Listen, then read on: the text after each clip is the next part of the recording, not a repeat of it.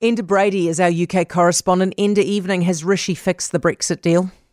Well, he certainly thinks so, Heather. Look, it's all about Northern Ireland and the so-called protocol.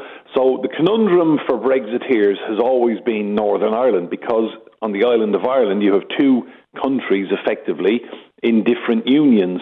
The Republic, where I'm from, in the European Union and proudly part of Europe and enjoying the membership benefits of being able to trade with 27 other states, live in 20 other states, work and retire in 20 other states.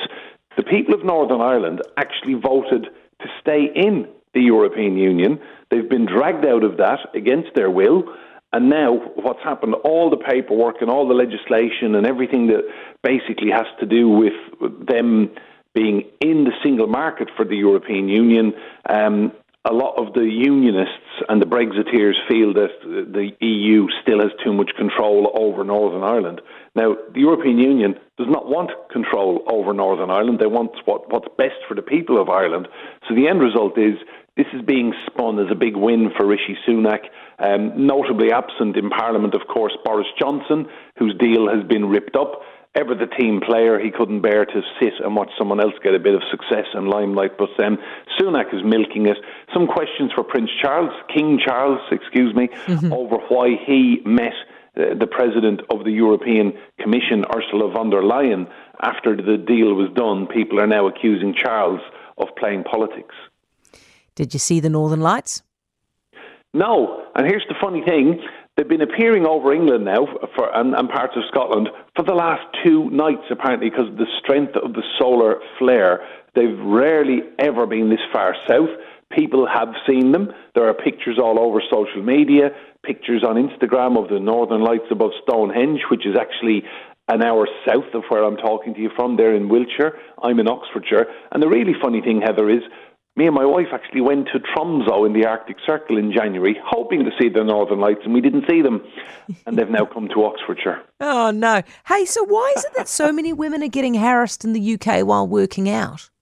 You know, this is a shocking story, really. So 5.8 million women enjoy exercise, and good on them. Out regularly exercising, whether it's walking, cycling, hiking, running, whatever.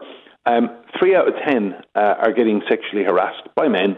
And I've seen it firsthand. My training partner is female, and we run marathons, we're out, and you will hear wolf whistles, you will hear comments, you have people who linger with their stare too much.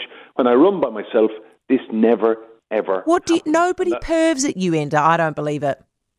No, you get the odd comment, you get the odd kind, the peak COVID was actually the funniest time for comments when I digress from the story, Heather, but 2 ladies walking dogs who were not in the same household had illegally met up to walk a dog. Yeah. And they gave me verbal abuse for being out running in a field. I mean, like a 10-acre size field.